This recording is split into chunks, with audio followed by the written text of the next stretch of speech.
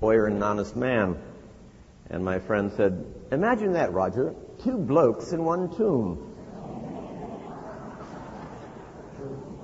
There's just something about my profession that doesn't get a lot of respect. Even when you do something good for a client, you don't get respect. I had a long case for a member of Congress in his company. He was an ethical watchdog in the Congress, and we went for years fighting this case. Ultimately, we had an 11-week trial. There were 26 charges, and the company and every officer was acquitted of every charge. And I quickly wrote the congressman a letter and a letter of fax and announced the results to him. And he said, "Congratulations, Roger, the greatest victory since World War II, although at somewhat greater expense." You can't even win by winning, as it were. Well, I'm going to suggest to you that it's not all our fault, and the current chaos in American life needs a little more law, not a little less. I was tempted to speak on the subject here today, law to you. But I'm going to instead speak on Galatians chapter 3, verse 24, and talk about law to you. The Bible says, "Wherefore the law was our schoolmaster to bring us to Christ, that we might be justified by faith. But after that faith is come, we are no longer under the schoolmaster." I'm going to start out, first of all, with a classical allusion here. Paul talks about the schoolmaster. As you know, in Greek, that's the pedagogon. The pedagogue in ancient times was a person who would come to your door quite early as you began your educational career. He was generally a mean-looking, Frankenstein-like character, sometimes an ex-slave. And his job was not to educate you. His job was to lead you around to various tutors in the trivium and quadrivium of education. There were 4 main subjects, and then 3 ancillary subjects, the quadrivium and the trivium, that made a person an educated man. Now, the purpose of this pedagogue was basically to glower at you every time you were thinking of doing something mischievous and say no. And if you didn't listen to this Frankenstein, he would take out the stick and show you why you ought to say no. In classical times, he was the embodiment of the moral law or moral character. The idea of the Greeks was that to be an educated person was not to accumulate knowledge. If you just fed knowledge into a person without organizing it around the moral law, around virtue, or around character, you created not an educated person, but a monster. And so the purpose of this pedagogue, to lead you to every subject of education, was to organize your world around the basic foundation of the moral law. You skipped too fast? He said no. You started passing a note in class? He glowered at you. And ultimately, as a result of years and years of walking with this no-saying pedagogue, you finally, at the end of your life, end of your educational life, in late teens or early 20s, you had a big party, and you said goodbye to the pedagogue. You didn't need the schoolmaster anymore, not simply because you had completed your educational studies, but because now those lessons of moral character that were outside, external, threatening, imposed on you by this big ex-slave had now become a very part of your life. The whole idea of education was to be able to perceive moral or righteous things by intellectual means. Now, it's my proposition here today that American society and the American public forum and the American family and the American church has suffered because the pedagogue has been kicked out. The moral law of God has been thrown right out of many of the basic institutions of American life. I remember once I was walking in San Francisco after completing a deposition in the case, and I all of a sudden heard a door open in front of me, and here this fellow came out like Superman, sort of horizontally to the ground, and then went bum, ba-da-bum, ba-da-bum, bum, bum, bum, bum, bum, into the gutter. A big fellow with forearms like Popeye came after him and said, "And you stay out of here." Well, that determined whether or not I was going in that place. I decided probably wouldn't be in my personal interest to do so. But nonetheless, that to me is the picture of what has happened to that schoolmaster that Paul talks about in Galatians chapter 3. It started out, I think, years ago with William of Ockham in philosophy. William of Ockham said, you can talk all you want about how things ought to be, some great purpose of life, the great way things are made, those great non-optional principles that God has designed for human beings. That's interesting, but it's not the quest of real learning. The quest of real learning is not what ought to be, but what is. We don't care whether a flower is happy to see the sun and expressing praise to God. All we care about is what happens with photosynthesis. That's the reason that it opens up. And so therefore the quest of all life is not to determine how things ought to be, what's right and what's wrong, what's moral, what's virtuous. The whole purpose of life is merely to see how things really are. Everybody sat around and said, that seems like a sensible idea. That's the whole purpose of life. It's to see things philosophically, examine how they are, to describe things, not to be didactic and moralizing, not hold people up to some kind of aspiration to be good, but simply determine what is. Now, by the trickle-down philosophy of our time, that worked its way into education. And so you go into the classroom today in many public schools and they say, well, we're going to just clarify our various values.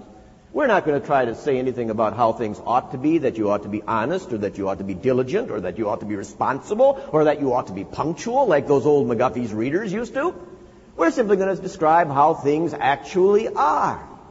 Oh yes, Johnny, you believe in throwing virgins into volcanoes. That's a nice idea. That's a very good relative. What about you? Oh yes, you believe in serial killing. You're a Christian. Well, I suppose yes. And the whole purpose of education, that is to say, no value judgments around here. We don't want to talk about how things ought to be. Not around here. Not in our school system. Now that was, as it were, permanently memorialized by the Supreme Court of the United States, as you know, in the early 1960s, where the Supreme Court came in to the Supreme Court after a prayer. God save this honorable court. And they sat down. They were sitting under engraved stone behind them that has the Ten Commandments written in stone on the Supreme Court.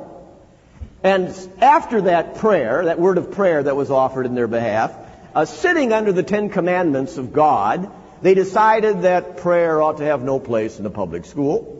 And then, in a similar decision, ripped off the Ten Commandments off the walls of any public schools that were benighted enough to have them up. Now, why did they do that? Well, as one justice put it so well, if you have the Ten Commandments up, someone might be tempted to follow them. And certainly we might do psychological damage to have before kids the idea that they shouldn't commit adultery, shouldn't steal, shouldn't swear, should honor their parents and do things like that. Well, not only in the educational realm, but in art. You know, art used to serve a didactic purpose. You look at old art, the whole purpose of art was to communicate what was really going on with God's great redemptive plan for the ages. Oh, we don't want to talk about what ought to be in art. Let's just describe landscapes, make them beautiful. Let's get the naked human body and examine that. Let's just examine with our art the way things are. That happened in medicine. There's a fellow who invented a particularly lethal abortion pill. And they asked him, do you ever consider the fact, doctor, that you might be destroying human life when you give that pill to young women? He said, well, you see, I'm a doctor. I'm concerned in scientific cause and effect and the reality of how things are. I'm not a moralist. I'm not an ethicist. And so, no, it doesn't concern me a bit. That's sort of like the old Hitlerian doctors in the Third Reich. Well, if you dip a Jew in boiling water, and then you dip a Jew in cold water, and you can monitor, you can see how fast a person will die by dipping this Jew in here in the hot and the cold. And I'm just a doctor, you know, I'm charting this, I'm learning all kinds of things about how the human body actually is. Der Führer says what's right. I don't care about that. I'm not a moralist. You see? And it's extended through our whole medical fraternity today, with the willing complicity of doctors in the destruction of over 30 million unborn babies. That's true in our public entertainment. Now, I've never recommended the public entertainments as a way to get moral instruction. But if you listen to some old tapes, you'd see that even the popular entertainments of America reinforce the role of the pedagogue, the schoolmaster in American life. You listen to the old Dragnet series. At the end, down would come the Mark IV Productions, chung, and they'd say, Joe O'Connor is now serving 15 years in San Quentin Penitentiary because he didn't listen to his mother. The shadow always knew the evil that was going on. You start lying and you start rebelling and you start showing bad character, and the first thing you'll know, you'll be in jail. That was basically the lesson of a great part of even the popular entertainments of this country. Now the chief writer for Hill Street Blues said that his basic purpose in life was to have people question authority and rebel against authority and overthrow the whole moral system of the country. He said that in the Wall Street Journal 2 years ago. He said what he wants to have happen is for every episode the rebel to win. That is to say, not only is the pedagogue thrown out, but a contrary, immoral orthodoxy is imposed through the public media. It's the same way in public health. I served on a major public health task force on AIDS. And it included one of the chief epidemiologists in America and various spokesmen for various activist groups. And I was sort of a legal representative. The chairman got out and said, "Now, can we all agree before we start this proceeding that we're going to keep morality out of this?" There goes the pedagogue. Dum, dum, dum, dum, dum. Off the door. Well, wait a minute. The fact that the average AIDS person has had 1,000 different sexual contacts with different men in promiscuous, anonymous, perverted sexual acts, and that's the principal way you get that, does that have any ramifications for God's order of sexuality and how people ought to live? Is there any ought here in this process? Well, we're not concerned about that. We're concerned about something that is here, and that is our epidemiological concern, and let's keep morality out of it. Fortunately, this old idea has often been put out of the church by a misunderstanding of the purpose of God's moral law to bring us to Christ, and then disappear like the schoolmaster of Galatians chapter 3. De Tocqueville came to America. He said, "I looked for America's greatness. And I tried to find America's greatness in its factories, and it wasn't there. I tried to find America's greatness in its educational institutions. It wasn't there. I tried to find America's greatness in its natural resources, and there are great natural resources, but it wasn't there." And he said, "Then I came into America's churches, and I found the pulpits of America's churches aflame with righteousness." And he said, "Then I saw the greatness of America." Now, today we have people so timid. "Well, I just want to give you a few thoughts for today." We're just going to have, let's see, a little overhead here, about 4 little points for you today. Keep your some for next week. And that's the pulpit aflame with righteousness today. We see that in every area of the church. The church unwilling to apply spiritual discipline in a firm but loving way as the Scriptures dictate. And unwillingness to take clear stands on biblical-based separation, clear biblical principles applied to human life and the way people live. And indeed in our music today, sort of the dumbing down of America and some of our music. I heard one the other day, it said, "Holy Father, you're the one, I'm in love with your only Son, and your righteousness is exceeded by your love, your righteousness is exceeded by your love." I'm sorry, that's not true. Because God so loved the world, according to John 3:16, but that love is limited. That is to say, if we don't meet God's holy standards for entrance into heaven by Jesus Christ's work on the cross, if His just standards are not met through the blood of Christ, we don't get into heaven, even though He loves the world. I think of that great old hymn of the church, "How I love thy law, O Lord. Daily joy its truths afford. In its constant light I go, wise to conquer every foe. Sweeter are thy words to me than all earthly good to me. Safe I walk, thy truth my light. Hating falsehood, loving right." You see, that's a very increasingly unusual notion in the Church of Jesus Christ. We've thrown out that pedagogue. You look at this whole ramification on society. You can see it in the BPA. The BPA is what I call the supermarket test of the pedagogue's presence in society. It's the Bratz per aisle. "Oh, Jimmy, don't kick that man. Would you like to be kicked? And now you're spitting on him. He doesn't like you to spit all that stuff on him. Don't pull his hair. You don't even know him, Johnny." It happened because we can't say no. There is no pedagogue who said, just say no. That there is a non-optional group of biblical principles. When God made us, He made us a certain way. He gave us a certain structure. And that structure has a certain function in our life. And if we violate that structure, that function in our life, we pay the price. Whatsoever man soweth, that shall he also reap.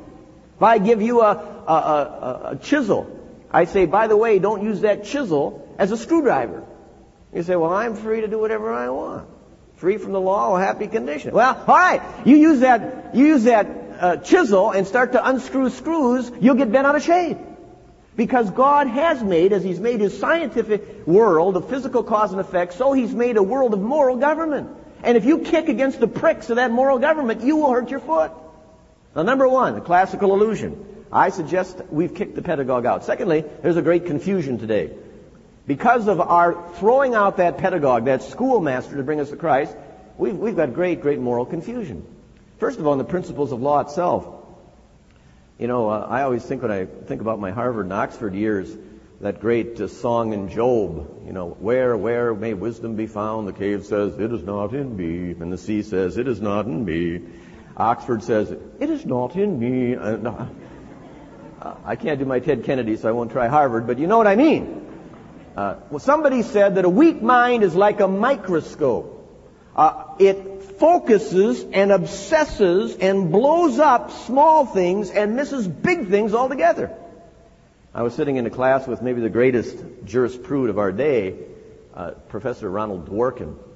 He was doing a seminal book that was thought to be the book of legal philosophy of this era. And I, with about 6 other graduate students, was sort of critiquing it, commenting on it in a series of seminars with Professor Dworkin. And I finally raised my hand about the third day. I said, Professor Dworkin, excuse me if I ask a pretty basic and simple question here, but you want us to take rights seriously. You point out how people's rights all around the world are being taken away, people are being oppressed. I just have the question, a simple one. Where do rights come from? I mean, why ought we to take rights seriously? I mean, if a mosquito comes on my hand, I slap it, right? A person gets in my way, why don't I kill him? I mean, where does this come from? So he said, very good point. Yes, very good point. He said, I'd like you to look at that for me over the source, and maybe my book is a little weak on that.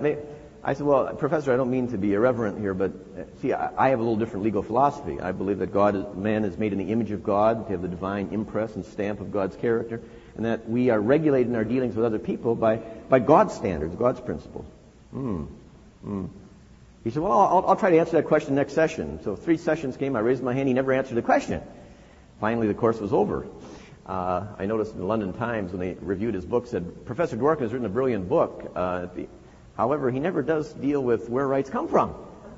You see, any of you could have told the answer to that question, but here's Professor Dworkin in his Savile Row suit in Oxford, and he's focusing and obsessing on all these little things and missing the big picture altogether. Why are there rights? Where do our laws come from? What is the basis of what ought to be in society? I went to the moral philosophy class. R.M. Hare, the greatest moral philosopher in the world. Philosophy means love of wisdom. Moral means moral. I came in there with a hush to hear what this wise man would say. What was he doing? Well, he's doing the same thing he'd done for 12 consecutive weeks, trying to quantify moral language in scientific nomenclature. Okay, let's take today the phrase, it is raining. Yes. Let's say that's a backward E. That's the phrastic. Well, Professor, hey, what about if someone says it's raining? Yes, let's then talk about someone says, we'll put an S here, maybe a sigma. Yes, someone says it is. Well, Professor, hey, what if someone says it is raining and it's not raining? Yes, the factual deprivation. Let's put a negative sign here. What about if someone says it's not raining, but it really is and he's lying? Yes, we need a new stick. Yes, new stick. Yes, we'll put week after week after week. Obsessive. These people are like bodybuilders. Bodybuilders don't use their muscles. They just want to show them off.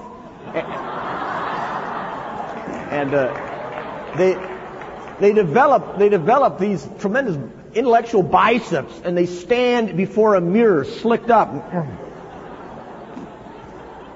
And they get professors' conferences, and they walk down the aisle, to a pretty girl is like a melody or something, and they flex. I mean, that's what wisdom is today, because we've kicked the pedagogue out. Secondly, it leads to confusion in our public policy. If there's one basic nostrum of public policy I follow, it's that what you tax, you get less of. What you subsidize, you get more of. And we tax almost everything we want more of and subsidize everything we want less of. Why? Because we're interested in what is, not what ought to be. We don't want to let the moral or the religious impinge on our public policy. So in the 1960s, we see that 12% of the black population in our country is illegitimate. 4% of we say, we've got a problem here. We're going to have to start subsidizing fornication. Why? Well, because people are having babies out of wedlock. In order to deal with that, we've got to put morality to one side, whether it's right or not to fornicate. We've just got to subsidize. And all of a sudden now, 68% of the minority population is illegitimate, 25% of the white population is illegitimate, and in Minneapolis, 87% of the American Indian population is illegitimate. So it's subsidizing. Then we see divorce starting to rise. Always been 1%, half of 1%. Then it takes a bend up after the war. In 50s, it's 4 or 5%. 1960s, people say, well, we're starting to get people divorced. Now, you might not like divorce. I understand that. We got to accommodate people because they're getting divorced. We don't care about how people ought to live, whether marriage is a contract, whether it's an important covenant. Let's have no-fault divorce. So we essentially subsidize the decision to get divorced. And now half of all marriages are ending in divorce. And the feminization of poverty, as it's called, is responsible for divorce. And the fatherless children are becoming the delinquents of our inner cities are bred by divorce. We're subsidizing something that we ought not to subsidize because we're not asking what things ought to be. We're simply saying, well, that's the way things are. All of a sudden we say, well, people are gambling. You might not like gambling. But keep your moral blue nose out of there. Keep the pedagogue out of this decision. Because we don't want to get morality mixed up with it. What we ought to do is just have gambling, have it state-sponsored, and have taxes collected from it. Now we've got a wave of gambling mania in our country. We've never had so many embezzlements, so many homes being broken up by gambling. Well, because we just want to see how things actually are, you see, not how things ought to be. And now the beat drum is starting to beat on prostitution. Yes, you might not go to a prostitute yourself. Yes, you have that biblical notion that a whoremonger will be brought to a piece of bread. Yes. But people are doing it. So if people are doing it, the law has to accommodate it. We're only interested in how people behave in our society. That's what our law is. Positive law coming down on people. And if mores change, then we've got to change with it.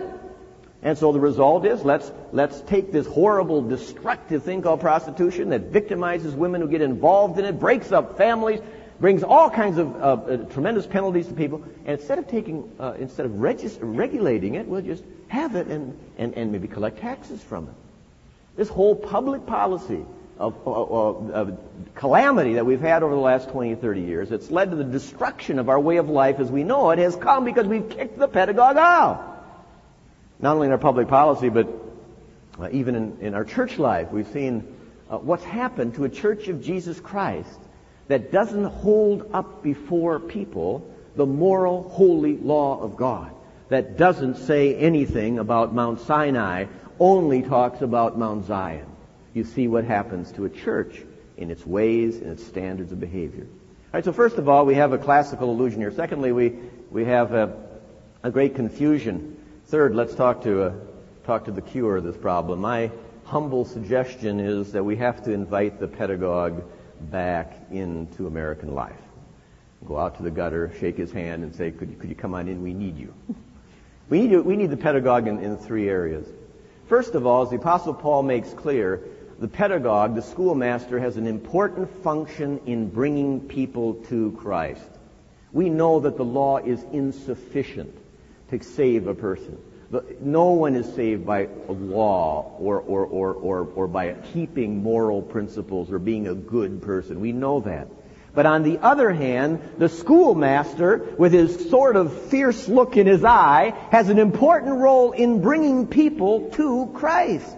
The law was our schoolmaster. The pedagogue was our schoolmaster that brought us to Christ. Martin Luther used to say, before you dispense the grace from Mount Zion, you should thunder with the law from Mount Sinai. When God blew that trumpet at Mount Sinai and the earth started to shake and the mountains started to smoke, that was an indication that God wanted to get the people's attention. Not to his sort of 10 suggestions, but to those abiding moral principles that are not optional for any individual, not optional for any culture, not optional for any church or society. And yes, once we see the condemning power of God's moral standard and how much we fall short of it, then we see the wonderful freedom of God's grace. And we don't need the schoolmaster anymore. So the moral law has an important purpose, number one, in bringing us to Christ, in repentance. Secondly, it has an important function in being written on the very heart of the person who has come to Christ. You see, there are two functions of law. and we often get them confused. They're both biblically based. They're both important. One is the law is a harness. The law is a harness. Again, Luther said, every person is a donkey ridden by either God or the devil. The principle is here's the will of the sovereign. Here are you. You have your will. Here's the will of the sovereign. The sovereign takes a harness over you, and when you start going like this, says, come on back this way. And you've got the bit in your mouth. You're the ass talked about in the psalm that has to be led by bit and bridle. There the law is threatening. It is punishing. It is punitive. And it chafes on you. Now, Paul says in 1 Timothy that the law is not for the good man, but for the bad man. It's for the whoremonger and the fornicator and the kidnapper and the sodomite. It's for a person to see, if they're going to go off in a wrong way, the consequences in their life. And so the person who's under that kind of law says, man, how can I get out from under here? Everything I want to do, the law says no to. I want to lust, and my conscience says no. I want to swear. I want to be bitter. I want to gossip. And all of a sudden, this little conscience in black robes is saying, no, no, no, you're doing something wrong. And I can't even do the things I want to do. I've got this desire somehow to do right occasionally, but I knowingly do things that are not right. This creates that tension of the law imposed on people. Now, that's the reason we have the criminal law. The whole purpose of the criminal law is knowing that you want to drive 85 miles an hour. They say, no, you can only drive 55 or 65. And the average person who's under that theory of law regulates his behavior by whether or not he sees a car with a little red light on the top. That's the law. If the law is not there, I'm only concerned about avoiding punishment, so I will give the full use and power of the car is made for on a beautiful sunshiny California afternoon. All of a sudden I see the little car parked under the viaduct up there. It looks like a little, and then I slow right down, you see. Now that's one view of the law, but it's not the only view of the law. That is the law in the pre-Christian sense. Before we become Christian, the law is threatening. We want to do our own thing. We want to be iniquitous. We want to do like the people in the book of Judges. Everybody does what's right in his own eyes, and this terrible, threatening harness is always afflicting our conscience. But then, after we become Christians, that law is written on the fleshy tables of our heart. Because the Bible says the law is not only for the bad man, but the law is also for the confused man, the good man. After all, doesn't the psalmist, who's a man after God's own heart, says, the law is a light unto my feet, a lamp unto my path. Oh, how I love the law. You see, the law is a guidepost as well as a harness. Now, if you have a guidepost, if that's your view of the law, it's much different from being a harness. For example, if someone is coming here and wants to visit Masters College and doesn't know about the California freeway system, doesn't have Dr. Potter nicely to pick him up and drive him here, and all of a sudden there's a sign up that says, America's greatest college, Masters College, this way. You don't say, oh man, there's another piece of legalism. Why do I have... What? All right, I'm going to go a few blocks, but as soon as I can get off the path and not be condemned by anybody, I'm going to get off that path as soon as I can. No. What you want to do is perfectly comply with that law, don't you? Not because there's some external weight on you, condemning you if you don't, but you've got that law of God in your heart. You want to do God's will perfectly. You don't want to escape punishment, so no one comes down on you for being an inappropriate Christian. You want to do it because you want to get to the destination that has been pointed out to you. And that is most of the law, the civil law of America. You want to know how to leave your estate to your children.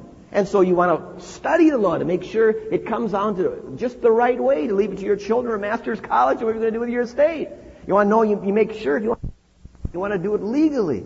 You want to know if you sell real estate, there'll be no differences of opinion between the two people. Everything is done appropriately. Not because you're a bad person and want to get out from under the law, but because you have a purpose to be under the law. And you love it. It becomes written in the table of your heart. Just like you don't need the schoolmaster after faith comes in. Why? Because now the law is not something over you, but it's in you, a driving force of grace in your life, giving you both the desire and the power to live God's way. I had a fellow I was representing in a criminal case. He was one of the most successful business people in America. And now he was sitting in the dock. Oh, was he afraid all the time, every day. It was fearful. Can you imagine the United States versus you? Imagine if you were sitting in a courtroom. United States of America versus me, that's a mismatch. They got 20,000 FBI agents, they got billions of dollars they can throw into this, and I'm an individual. I don't think I did anything wrong. To him, everything was foreboding. Everything about the law was bad. The judge was stern. The prosecutor was mean. The jury was eyeing him every moment with those gimlet eyes, trying to read his character. Everything was bad about the whole process until the jury came back and said, not guilty. This guy who was from Georgia said, I'm happy as a pig in slop.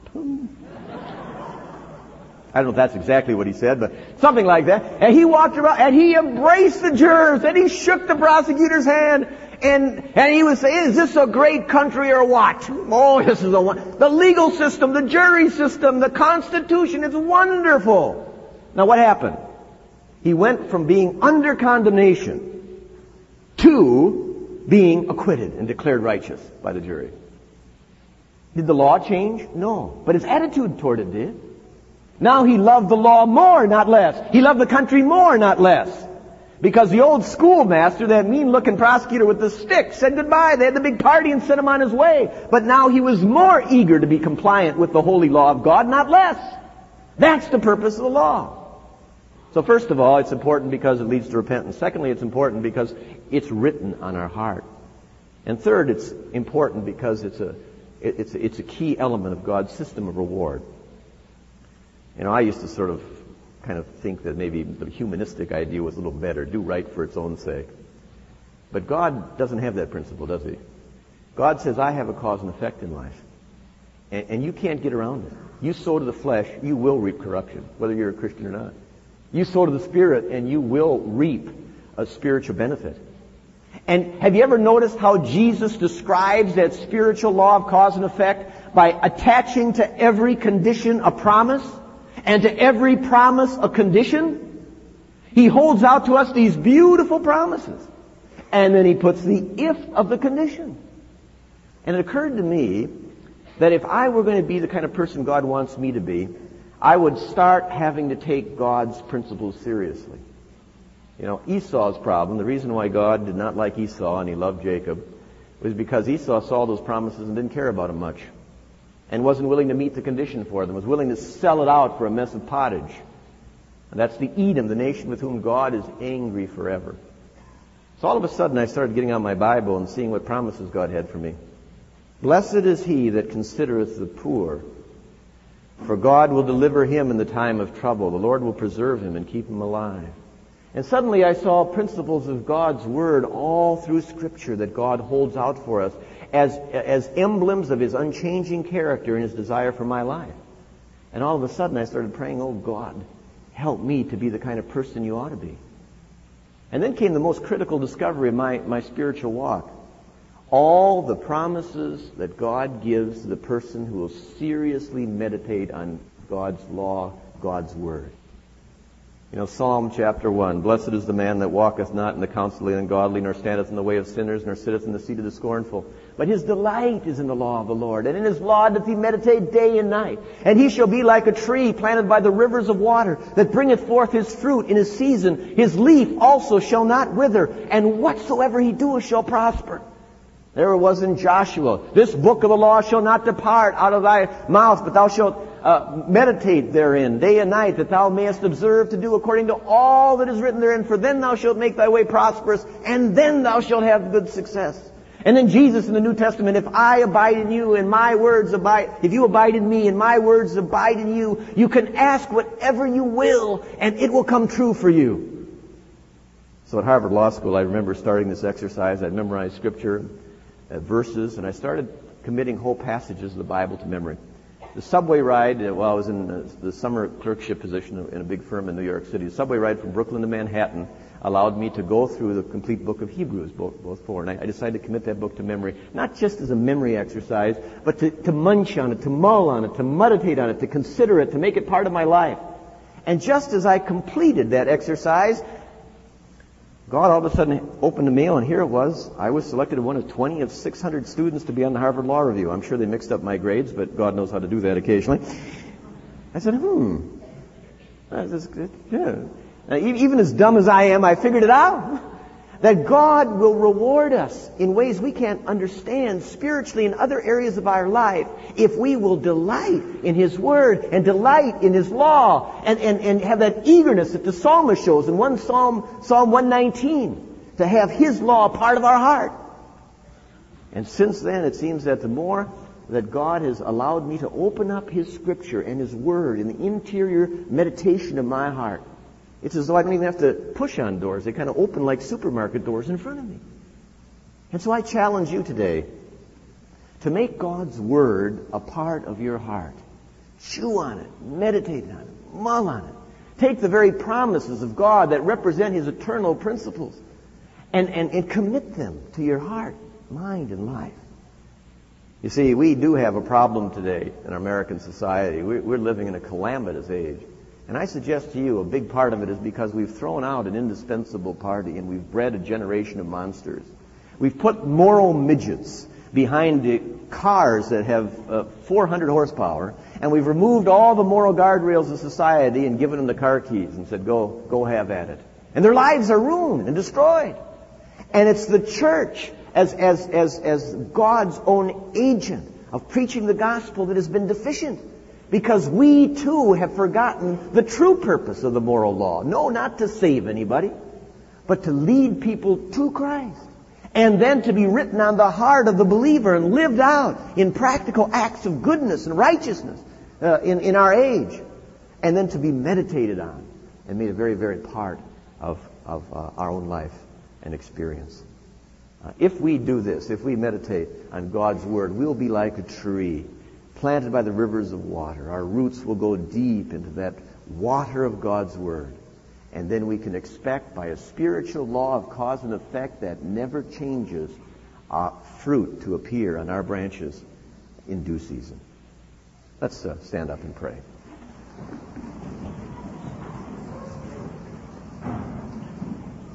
How I love thy law, O Lord. It is my meditation all the day. Lord, we thank thee for thy law, that statement of thy eternal principles. As Moses came down from the mountain and said, here's the law of God, choose life. Lord, we know only too well that we are utterly incapable of fulfilling its commands. Utterly incapable without thy grace of even living up to the most minimal standards of our own life and condition. So, Lord, we pray that thy grace would come into our hearts, that thou wouldst empower us, give us a new delight, a new desire to walk in thy way. And Lord, help us to know the great fruit that comes from meditating in thy holy, eternal, and unchangeable word. We pray this in Jesus' name. Amen.